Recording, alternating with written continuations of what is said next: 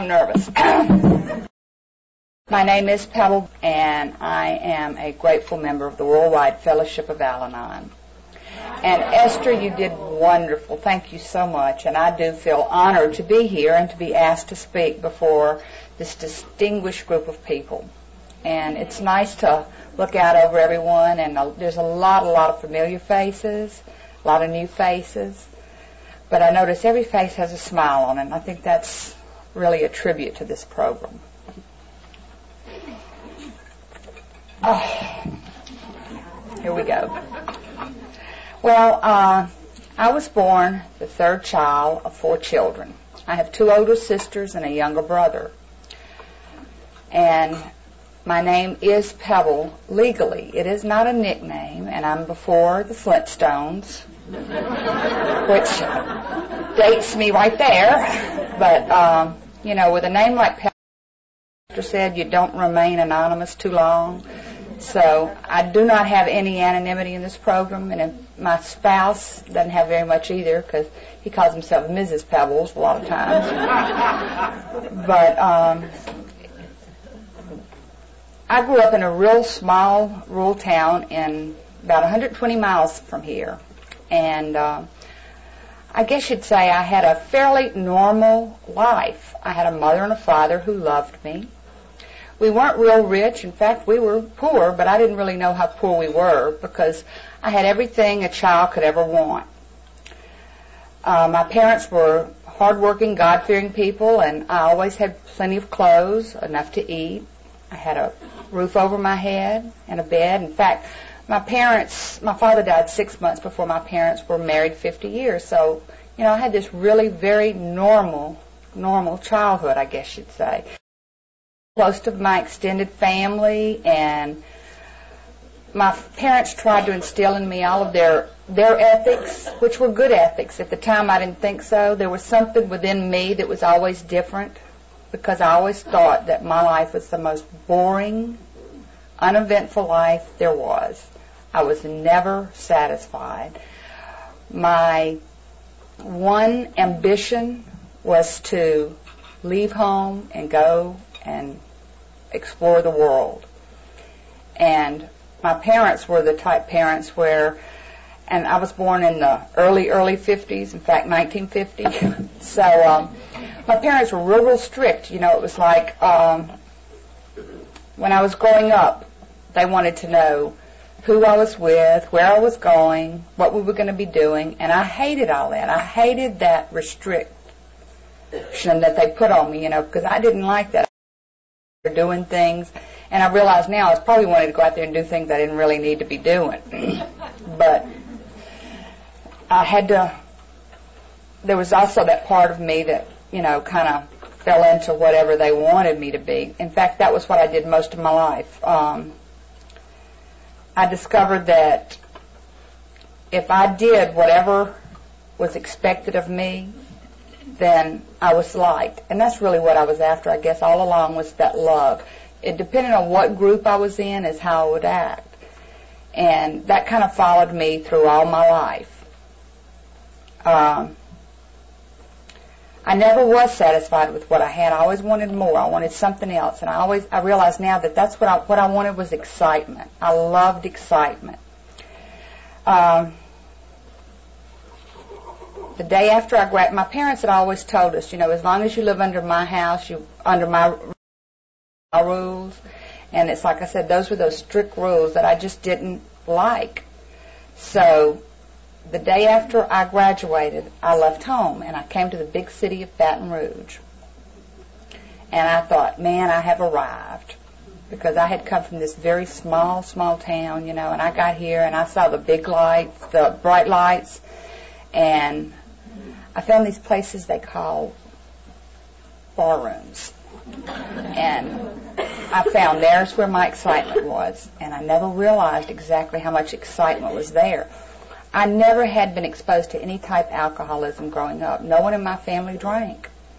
In fact, I lived in a county in Mississippi where it was considered, quote, dry. I didn't realize, as I look back now, I realized it wasn't as dry as I thought, but my household was dry, I can say that much. When I got here, though, I met some people. We started going to these ballrooms because that's where you went to dance. And I always have loved to dance. And for those of you who go to the Al-Anon convention, you kind of notice I do like to dance a lot. But when I got here, I thought, God, I finally arrived. I can spread my wings. I can be whatever I want to be. There is just no end to the potential that's here. And I thought, this is what I need. This is exactly what I need. It made me feel alive when I went in these ballrooms. And I met these people, and I didn't notice at first, but every person I was attracted to was always the one that was closest to the bar and was always probably drinking the most. And there was just something about those people. And it wasn't necessarily the guys. It could be the girls, too. A lot of my friends drank a lot.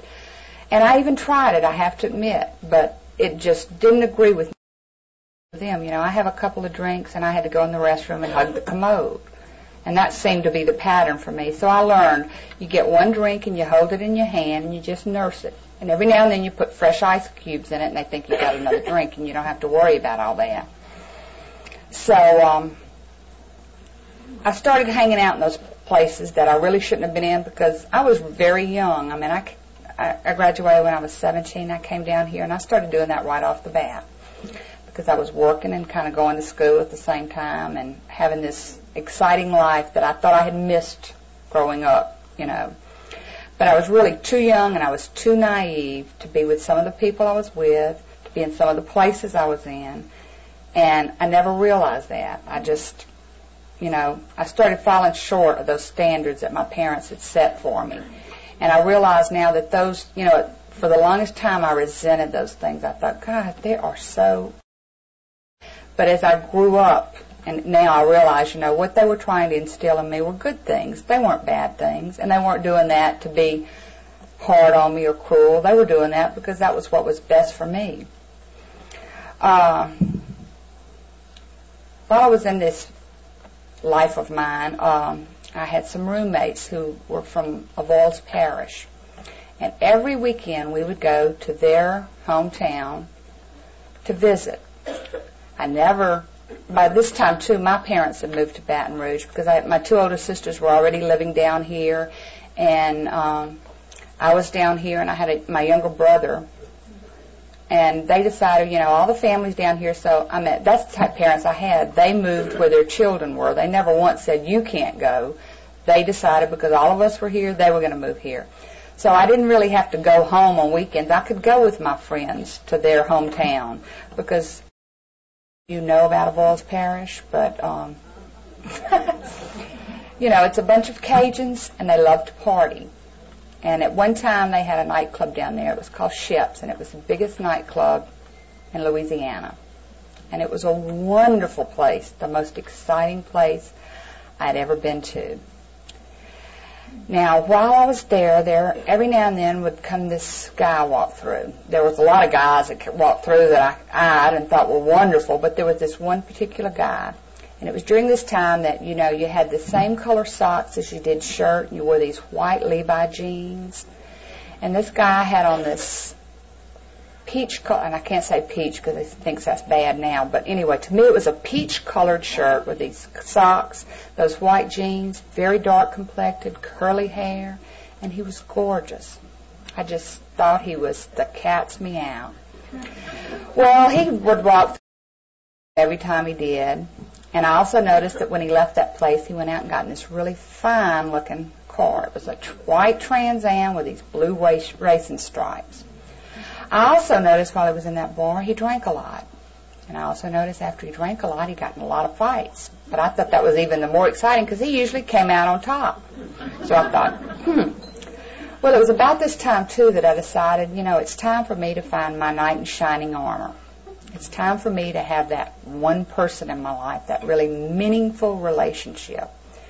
And I didn't really set out to get this guy, but somehow or other it just kind of worked out that way because one Sunday afternoon I was in a bar and I had gone over my limit of one drink. I had taken 2 drinks. Well, I was sick. And I didn't want to go in the restroom because this was just a one-stall type. That's selfish for me to go in there and take that up. So I decided I'd go outside behind the cars and be sick. And while I was out in that parking lot, he drove up. In that fine car with those blue racing stripes.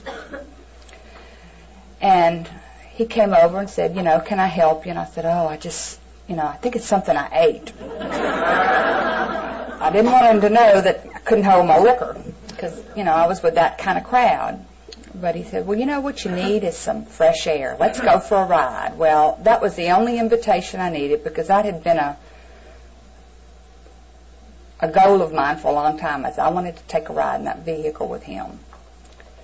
So I got in the car with him and we went out to this, and I realize now it's Lover's Lane, but I don't think that's what I thought it was then. I thought we were going for a ride in the country. If you don't think I wasn't naive. And he had been drinking somewhere else, but we got in this car and we went out there. And now here's where, when we tell our stories, things differ.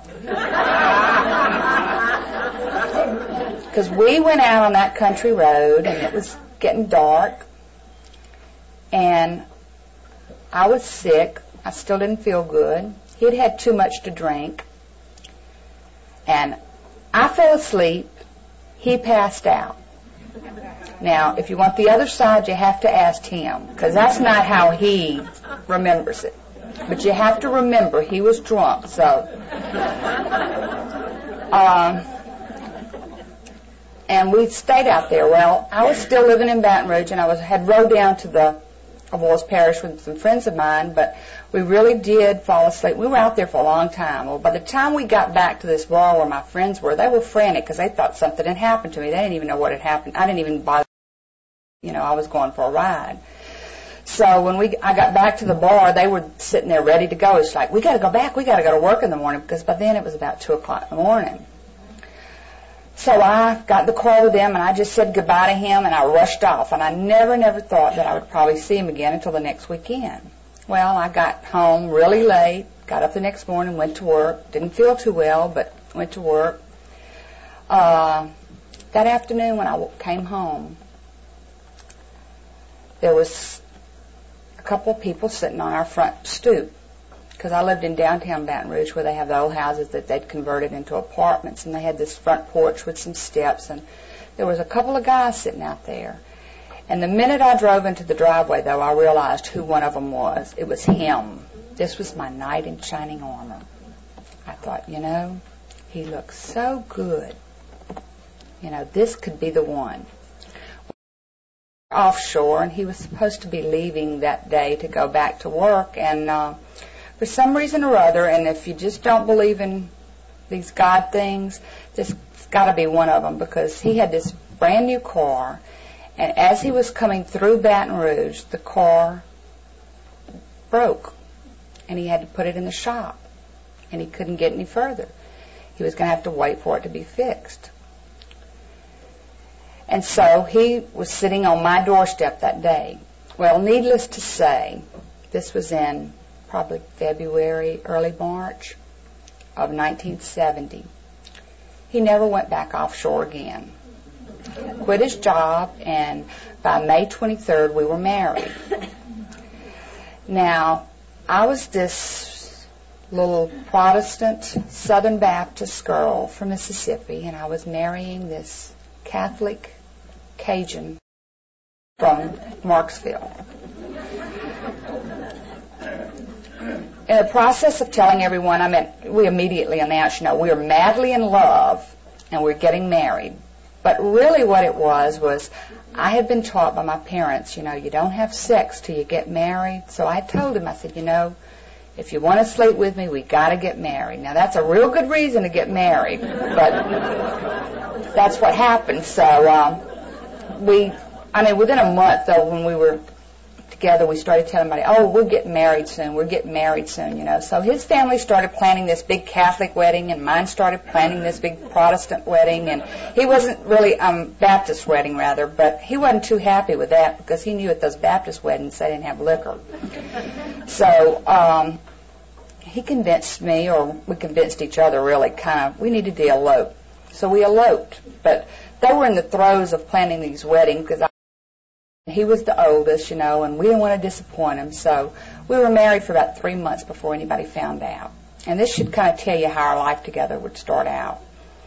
One morning, my sister came to my apartment, and something had happened that she needed me to babysit her little boy and girl.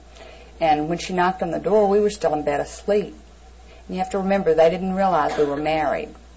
And she walks in, and he's still in bed asleep. And we'd come out of the same bed. So she was horrified. I mean, I had to explain everything. I had to drag out the marriage license. I had to, prove to them that I was not a fallen woman. I don't know why, but I did not realize that alcohol played such a large role in our relationship in the early years. At first it was fun because, like I said, to me, that was always the exciting, really exciting, because as most of you know, when alcohol's involved, things happen. And from a little girl who came from this really small town, anything happening was exciting to me. It didn't necessarily always have to be good. Even the bad was, something for me to be a part of, and I felt real special. The disease, though, as we all know, too, is progressive. And I can say my husband was never an everyday drinker. He was what the big book even explains it as a binge drinker. And very, very soon I realized that whenever he drank, problems occurred. Things happened that I didn't always like. I used to think, what am I doing wrong? Why does he have to drink to this excess? Or why, when he drinks, does he have to act this way? Maybe I did something wrong. I learned very early in our marriage, too, that when he drank, he did things that embarrassed me. And I didn't always like it. He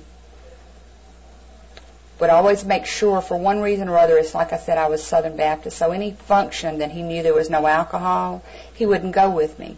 So pretty soon I started not going to things with my family because I knew that if I went, he's not going to go with me. And how's that going to look? I was in this period of where I thought, this is really embarrassing for me to show up at a function, he's not here, and then I have to explain. I didn't have anything else to do with my family as long as it didn't involve alcohol, because he wouldn't be with me, and I didn't want anybody to think any less of me. I started suffering the effects of his alcoholism real early. I started feeling like he lies to me, so I started mistrusting him. I was real angry because I didn't understand, why is this happening to me? Why am I the one that is having to go through this? I didn't realize what was going on. I didn't know what alcoholism was. To me, everything was about him. He was causing all the problems. I thought if he just straightened up. I started having resentments because he didn't behave the way he was supposed to in front of people. Whenever he drank, like I said, problems happen. He always created a scene, it seemed like. And I got real protective of our, quote, marriage. I was real protective. I didn't want anyone to know what was going on. I didn't want anyone to see that elephant that was sitting in our living room. And as much one of the symptoms of this disease is the physical violence. And it wasn't long before that started in our marriage. And I'm not to say that physical violence is right under any circumstances, but I have to admit I provoked a lot of it. Because there were times when he would come in, he'd been drinking. He didn't drink at home. He always drank out. He was a bar drinker. And he'd come home and he'd tell me, leave me alone, don't bother me.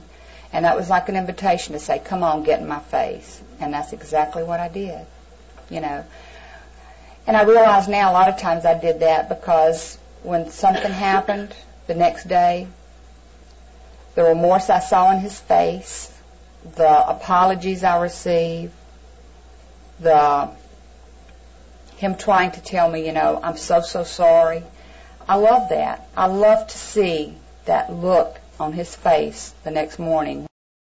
He did, because most of the time he didn't remember, because the violence wasn't such that there was any signs of it the next day. It was usually a lot of pulling, shoving, and that type thing, but it was still violence, physical violence. And there was also emotional violence. And I didn't know how else to handle it other than the way I was. I made sure no one knew about it. In fact, during the marriage, I got real good at hiding things, and I got real good at the same things the alcoholics do. I could lie as good as he could. I could cheat as good as he could. I could steal as good as he could. I could do anything as good as he could, because I felt like those were the things I used as a defense. It was like he got an awful lot of DWIs. In fact, I think probably 15 or more. But helping him with that too. He would get a DWI and his license would be taken away for a while. I thought, he can't drive without license. So we would create a personality for him, or a person, and we'd go down and we'd get him another license and another name. And I was on the document end of that. I could come up with these documents that he could present so that he could get a new license. We've even gone to Texas and got licensed. I was really good at that, like I said. It was amazing. And I didn't think anything of it. At least he wasn't out there driving without a license. God forbid he get picked up and he doesn't have a driver's license. Forget the fraud and everything else I did. It was just total insanity.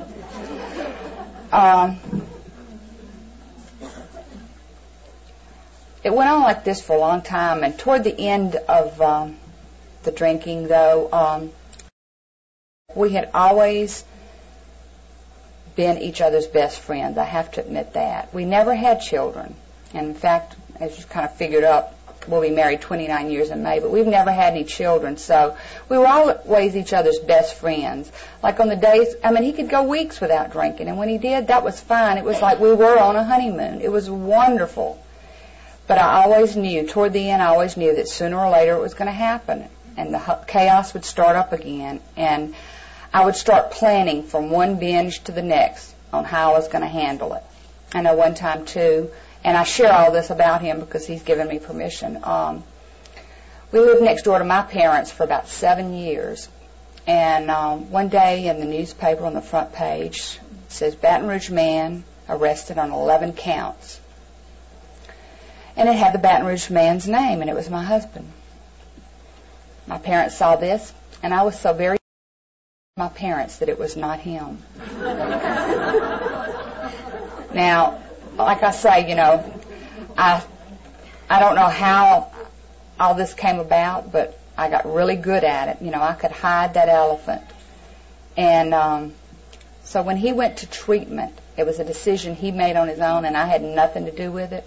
By that time, I had kind of quit going with him to places. I had definitely quit riding with him because, I had an experience with him one time where I was riding with him. We went 120 miles an hour down the interstate, and I decided I was going to jump out like a real bright person that I was.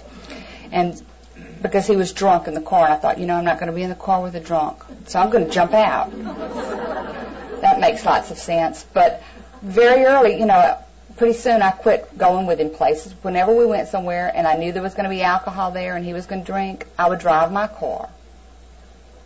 Because I didn't want to get in the car with him. I thought, real good, you're going to, take care of yourself that way. We stopped going to more and more places together. And finally, when he decided to go into treatment, he came home from work one day and something had happened. And he said, I have a problem. And he had other issues also, but he says, I need help. He said, will you help me?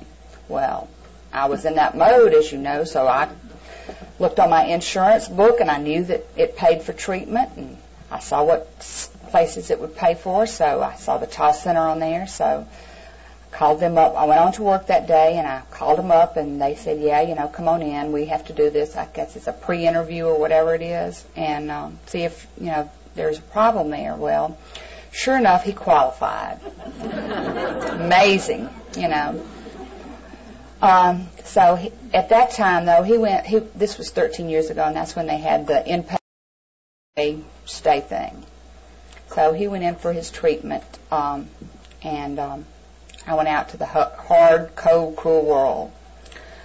Well, I was very, very fortunate because during the family week, the person I had as my counselor, and normally they have an AA, they have a recovering alcoholic doing these, but for some reason or other, God knew what I needed, and the 2 weeks I had my family week, I had a recovering Al-Anon, and she made quite an impression on me.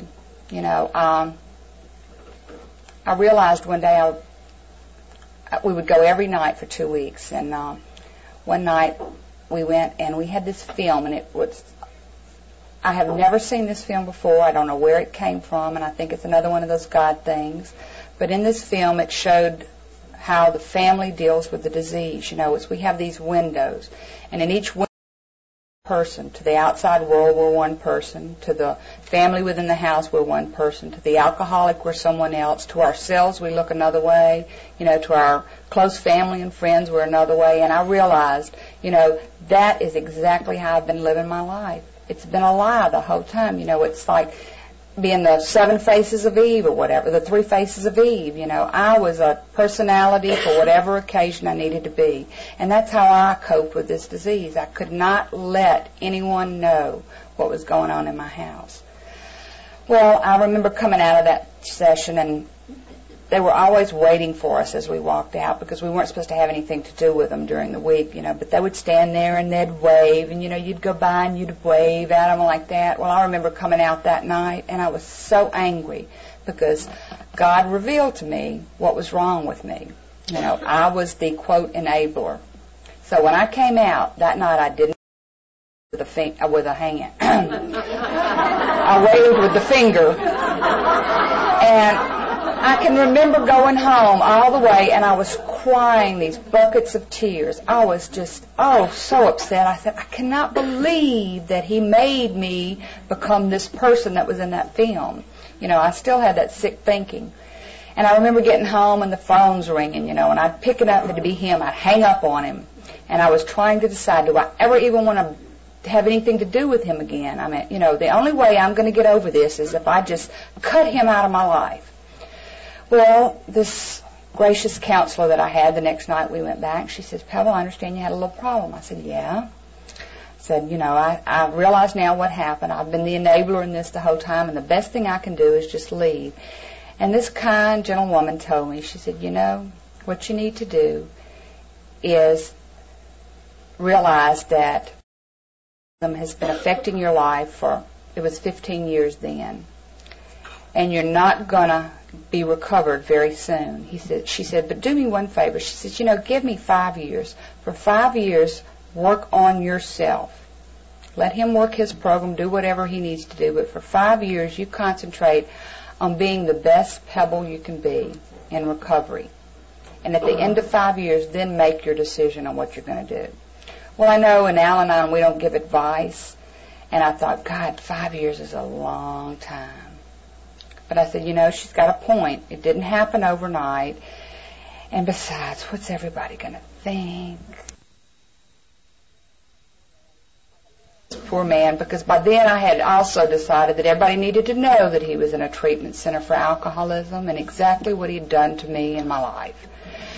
You know, and he's getting even my mother, bless her heart, she didn't know what to do for him, so she says, send him a get well card. So she sent him this lovely get well card in the treatment center, and that just made me even angrier because I thought, you know, he's in there at the Holiday Inn as far as I was concerned every day, having all this fun. He didn't have anything to do, and I'm out here in the cold, cruel world facing everybody and, you know, having to tell everybody that I'm married to this degenerate of a husband that's in treatment because he can't drink like a normal person.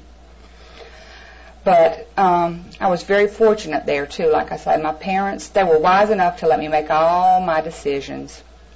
But then they were also wise enough to let me live with them. And that's exactly what they did, you know. I never realized that they really knew what was going on. You know, I always thought I hid it that well. But I didn't. I mean, it was like, I can remember there were times when we were at home and he would get angry. We would get in one of those angry arguments, and he would get in the car to leave. And I would go screaming. And he'd just pleasantly go and get in the car and leave, and here I am screaming, and the neighbors are all seeing me scream, so they think I'm the nut. Too many of us, I'm sure, remember how that is. And there were even times, when I would get in the car and go leave. In fact, there was a period of about 2 years where, he was going to school at night. And for some reason or other, I just really didn't believe he was going to school. I thought he was having an affair. So I said, I'm going to show him. So one night I just put everything in my car and I took off. Didn't even tell him I was leaving, and stayed gone for 2 years. And he found me naturally, a couple of days. I went to my sister's and I thought, oh, he's going to call me here. He never did. In fact, he didn't. I think that was on a Thursday night. He didn't even call me to that Monday at work. But for 2 years, I went and got an apartment with my brother, and we had a dog that we shared custody of. I'd go every Friday afternoon after work, pick up the dog, and bring him to the apartment. It's just like a little child, and my brother and my husband were best friends, and he'd come visit my brother at the apartment, kind of ignore me to some degree, and then a tragedy happened in his life. His 23-year-old brother was killed as a direct result of the disease, and we decided to give it another chance. And it wasn't too long after that, though, that he was catalyst into the program himself. Early on in my recovery, though, I discovered things in Al-Anon. I discovered Al-Anon. I started going to Al-Anon. In fact, my home group is the same as Joyce's, and that's Saturday newcomer at 2 o'clock. And a couple of minutes they'll be starting that meeting. And I walked in there and I saw all of these people with smiles on their faces, because in the family week I had committed to attending at least one meeting a week. I could do that. And I walked in there, and I'm always kind of early. In fact, I was a little bit, not early today, but I got here first. I believe in being places on time. But I went to that meeting early, and there was this older gentleman there, and he was making coffee. And I walked in, and he was smiling, and he walked up to me, and he put his arms around me and hugged me. And I thought, ugh, this dirty old man, what is this all about? And he says, you're new. I can tell that. He says, you're not smiling today. He said, I bet it's been real hard for you, but he said, I can guarantee you one thing, that if you keep walking through this door, that sooner or later, one day you'll come in here smiling. And he was right, because like I said earlier, that to me is the greatest joy of being up here, is watching all of your smiling faces.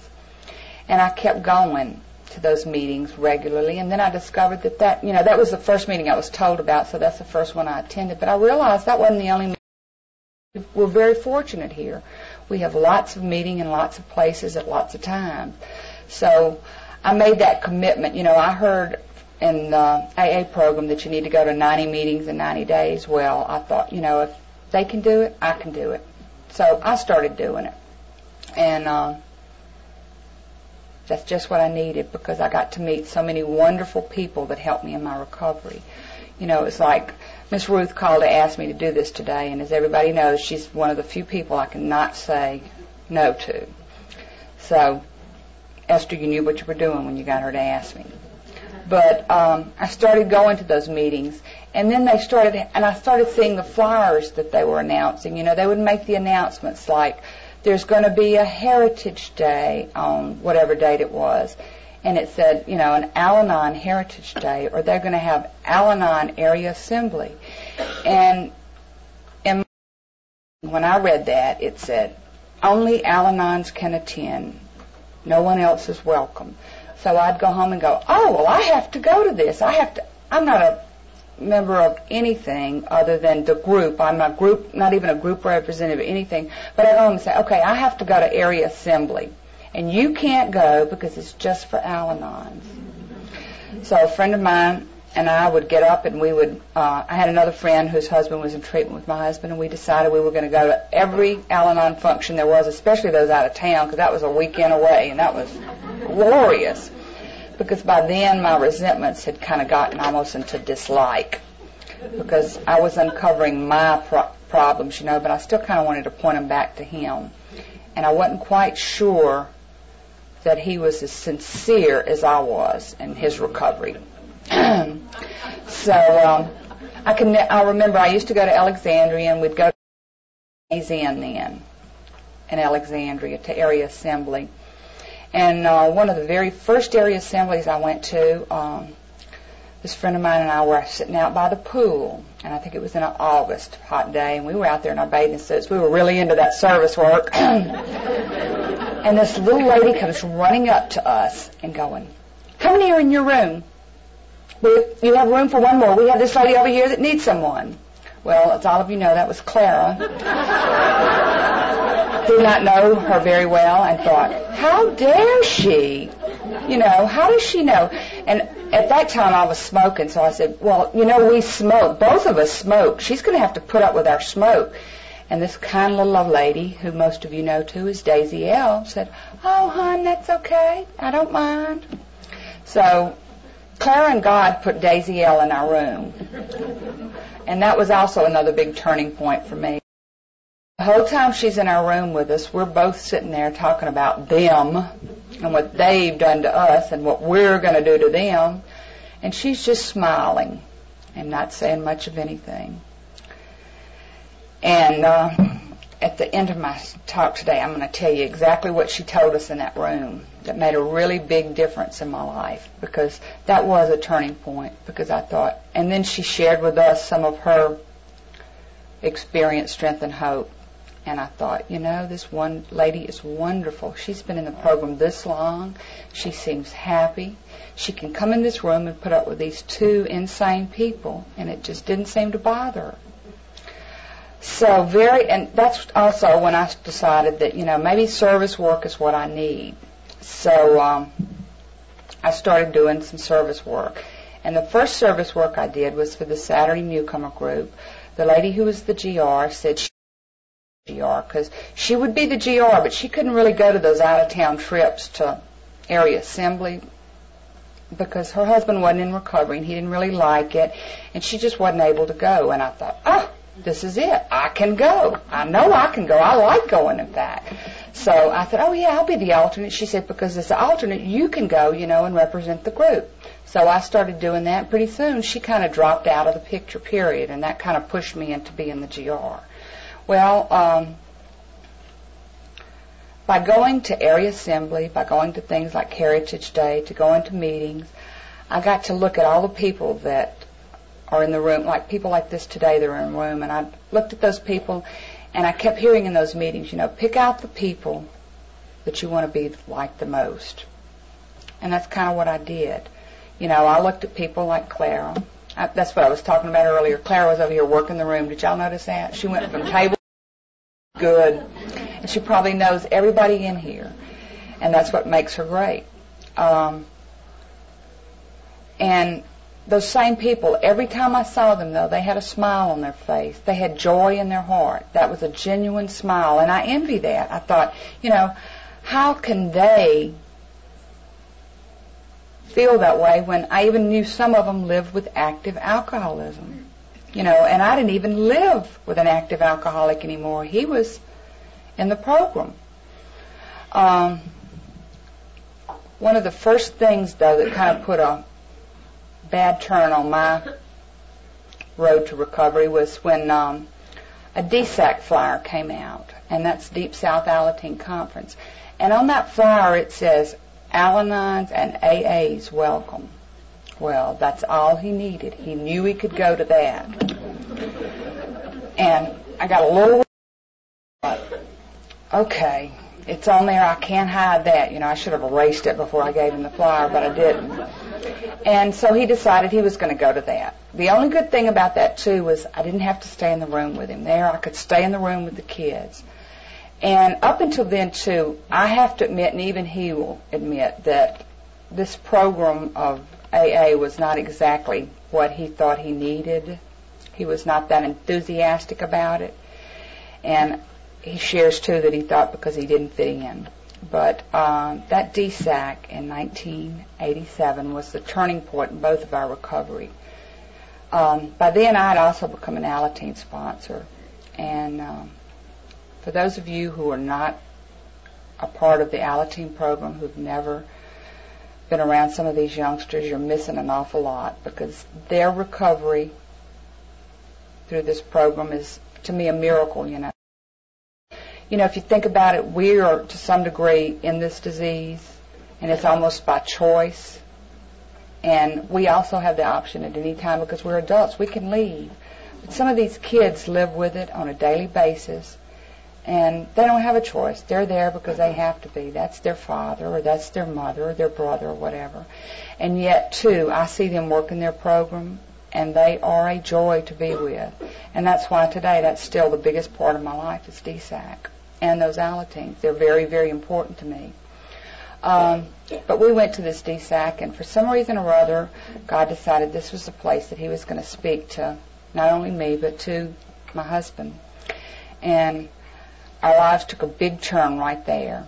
We both became very earnest in our recovery, and we decided that, you know, this is what we both needed. And that's when all those miracles to happen in my life that you hear so many people talk about. For me, really, one of the first miracles was that I even got to Al-Anon, because I really thought that I had enough savvy, smarts, whatever you want to call it. You know, anybody that could get somebody a driver's license and 2 or 3 different names, you know, ought to be able to take care of themselves. And besides, you know, I'd kind of held him up. Like, he'd had all of these DWIs and had never gotten past second offense. That's a miracle, too. But I know now that's God's miracle, not mine. But it also, one of the other miracles was suddenly my attitude changed, because I also learned by going to the meetings and listening to people that he really wasn't that bad, horrible person I thought he was. He was just a very sick person. I know very early in the recovery, too, as I said earlier, physical violence was something that happened in our household. Maybe not so much on a regular basis, but often. I think one of the biggest miracles was the first time he told me, he says, you know, I can't ever promise that I won't do it again. He said, the only thing I can say is that I'll try. And I stand before you today to tell you that, and to this day, it's never happened again. And there was a time in my life when I was scared to death of him. He's not very big, as most of you know, but he has quite a temper. And he just scared me. A lot of times it wasn't even what he did to me physically. It was a mental abuse. I was just frightened to death of him. And today I am no longer frightened of him. And I think that in itself is a miracle. I had to learn to accept things as they were, just like I had to learn to accept him as he was. I had to realize that, you know, my idea of what recovery was and his idea may be 2 different things.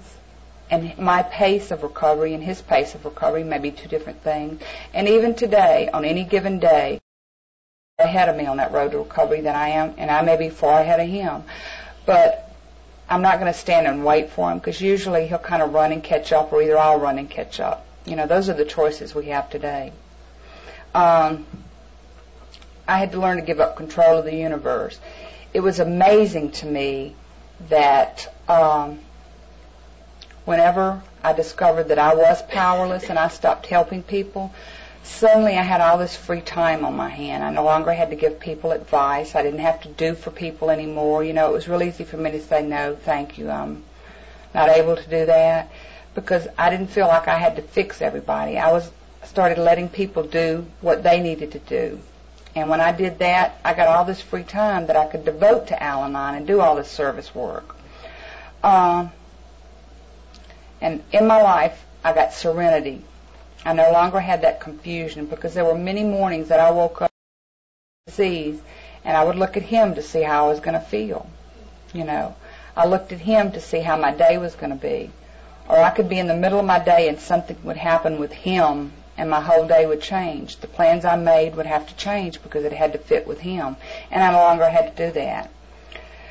And from that despair, I gained faith. With the knowledge, I gained hope.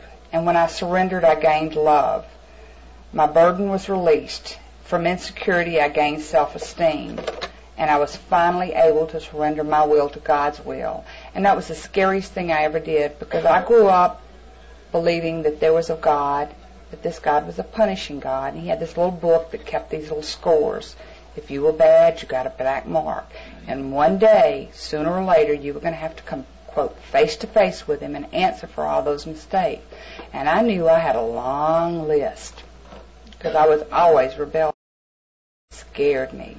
So very, very early in our marriage, I turned from God, and I thought, maybe if I just hide myself enough, he won't know I'm here. But I realize now that that's not what happened. God just gave me my free will and let me do what I needed to do to be here today. And today I have a different concept of God. Today my God is a loving God. He's a God of understanding. He's a God who loved me enough to get me to this program and gave me people like you so that my life would be better. In Al-Anon, too, I learned there were certain things I'm asked to give. They say this program is a program of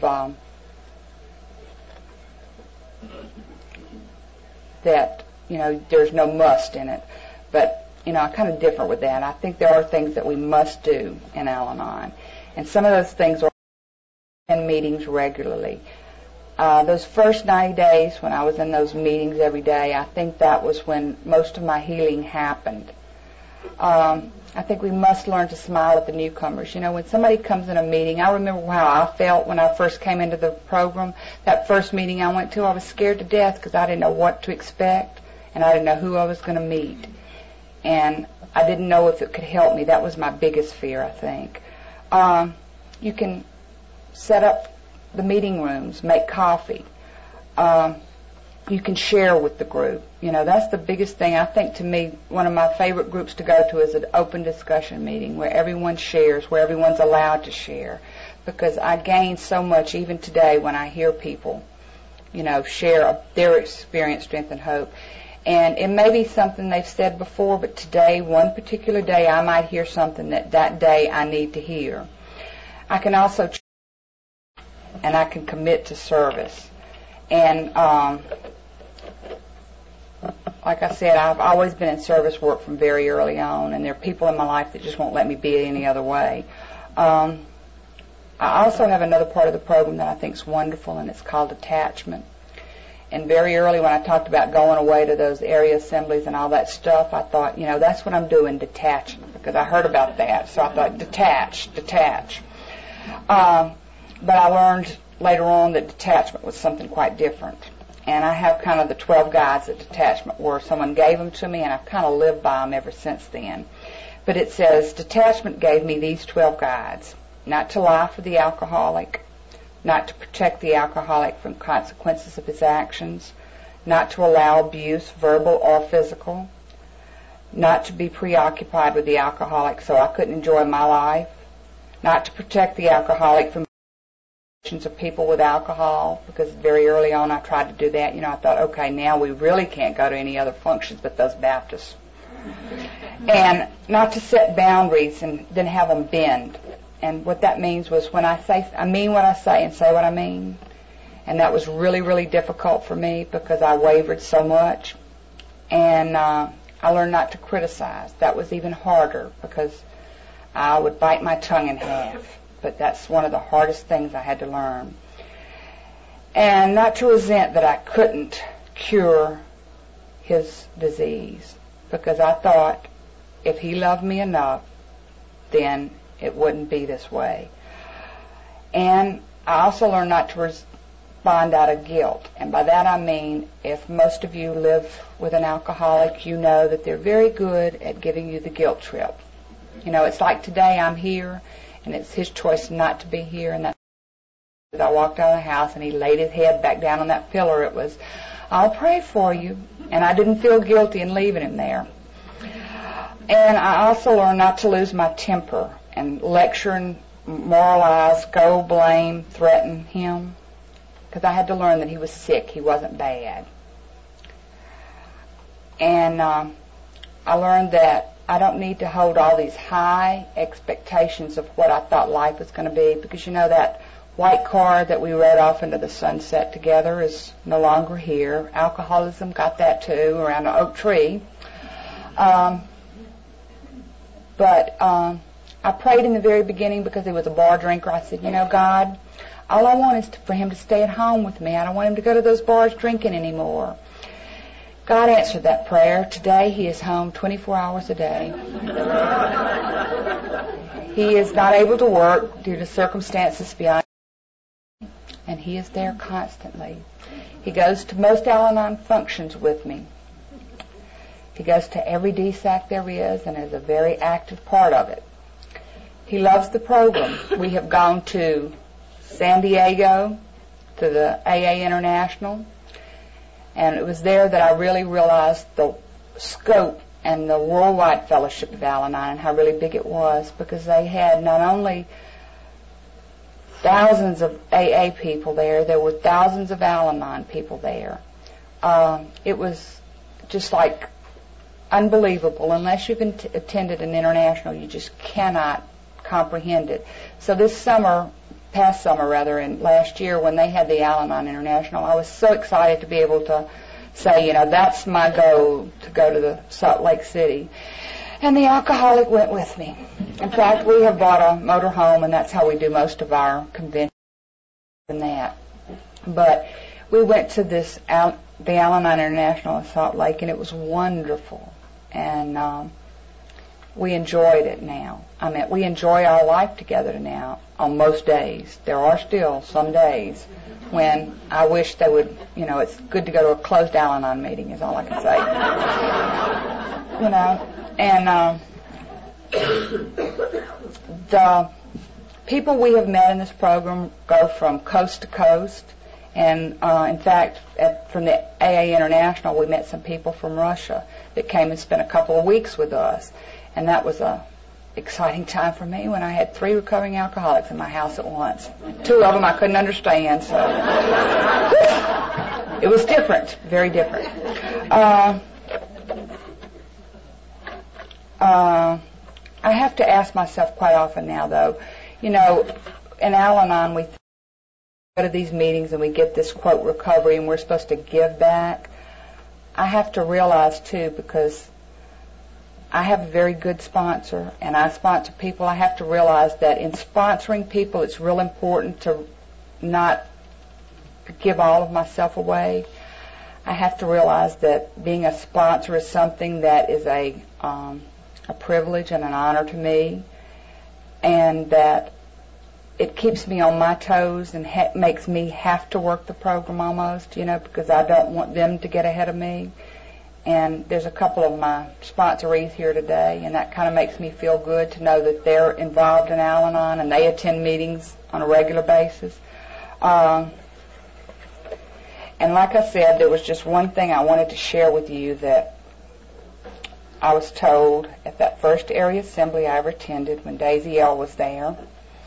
And I think it's true because it says, when the idea is not right, God says no. When the time's not right, God says slow. When I'm not right, God says grow. When all is right, God says go. And I think since February 8th, 1986, God has told me to go. And I appreciate all of you for being here. And I continue to thank you for always being at those meetings that I go to and being a part of my life, because today I stand before you an Al-Anon in recovery, and most of it is due to people like you, and most of you in the audience were there when I first went to that first meeting, so I say thank you. And remember our heritage, because it's real important, because I know I am so grateful that someone had that meeting there for me. Heritage alive when I needed it so desperately and made my life so different. Because I don't want to end on this note, but when Esther was talking about, the service positions, right now I'm just a GR in a group, and that's wonderful. I've gone back to being a GR. And some of it has to do because I get to go to our Al-Anon World Service Office twice a year, and my responsibility is to keep the building beautiful because I'm on the executive committee for real property, whatever that's supposed to be. But I just go there to make sure that building stays nice and is physically kept up. And that's what I do for a living, so I kind of know what I'm doing there. But every time I walk in that door, it is awesome to me to realize that from that office, so many thousands and thousands of people are touched by this program that gave me such hope. So again, I say thank you.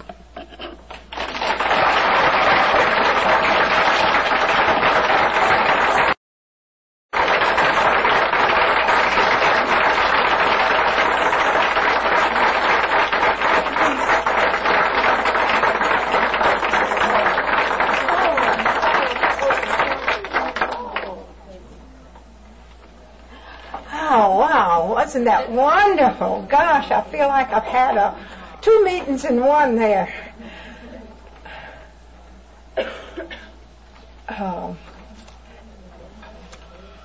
Pebble, we've got a little gift for you. I wanted to mention something, though. You've heard how a pebble, when you throw it in the water, how it makes a circle around it, and it just spreads out and touches the shores and so many people and things around.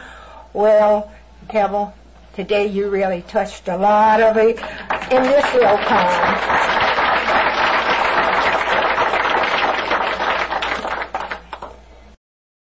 Except this is in remembrance of us. Oh, thank you.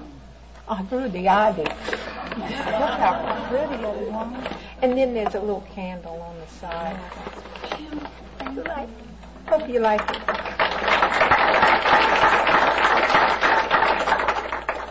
And now Ken is going to do the closing, and right after him, Lucy F. My little Al-Anon buddy over here is going to sing the Lord's Prayer, and that's going to be a special treat, you know. I'm Ken. In closing, I would like to say that the opinions expressed here were strictly those of the person who gave them. Take what you liked and leave the rest. The things you heard were spoken in confidence and should be treated as confidential. Keep the walls of this room and the confines of your mind. A few special words for those of you who haven't been with us long. Whatever your problems, there are those among us who have had them too. If you try to keep an open mind, you will find help. You will come to realize that there is no situation too difficult to be bettered and no unhappiness too great to be lessened. We aren't perfect. The welcome we gave you may not show the warmth we have in our hearts for you.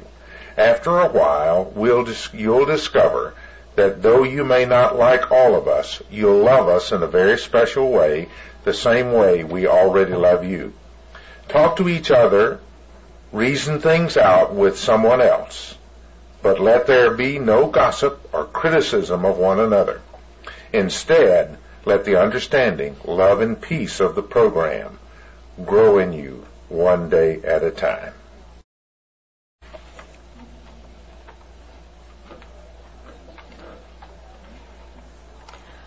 Our Father, which art in heaven, hallowed be thy name. Thy kingdom come. Thy will be done on earth as it is in heaven. Give us this day our daily bread, and forgive us our debts as we forgive our debtors. And lead us not into temptation, but deliver us from evil. For thine is the kingdom, and the power, and the glory,